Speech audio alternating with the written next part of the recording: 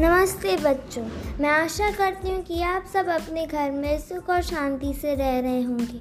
आज मैं आपको जो कहानी सुनाने जा रही हूँ उसका शीर्षक है परोपकारी बुजुर्ग। एक बार एक डॉक्टर अपने केबिन के अंदर जा रहा होता है।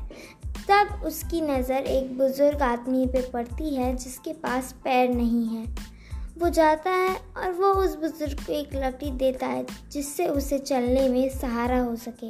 फिर वो उससे पूछता है, अरे भाई, तुम यहाँ क्या कर रहे हो? बुजुर्ग उसे बोलता है, मैं तो यहाँ भीख मांग रहा हूँ।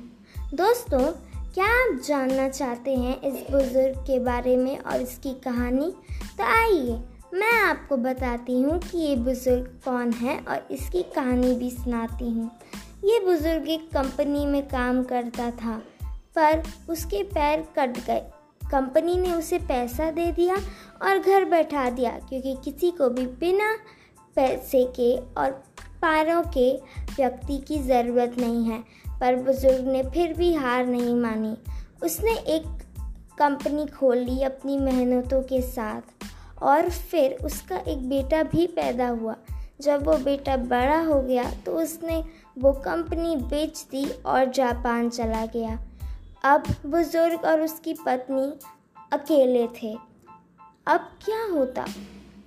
डॉक्टर ने पूछा बुजुर्ग से कि तुम इतनी भीख मांगते हो, क्या फिर भी तुम्हारा और तुम्हारी पत्नी का काम नहीं चलता है? तो फिर बुजुर्ग ने कहा, काम तो चल जाता है, पर मेरे मित्र की माता ने मेरी पालन पोषण की है और मैं उनको छोड़ नहीं सकता। इतने रुपए से उनका और मेरे दवाइयों का काम नहीं चलता है।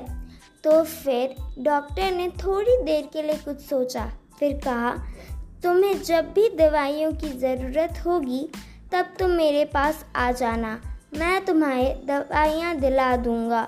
बुजुर्ग बहुत ही खुश हो जाता है और वो खुशी खुशी वहाँ से चला जाता है।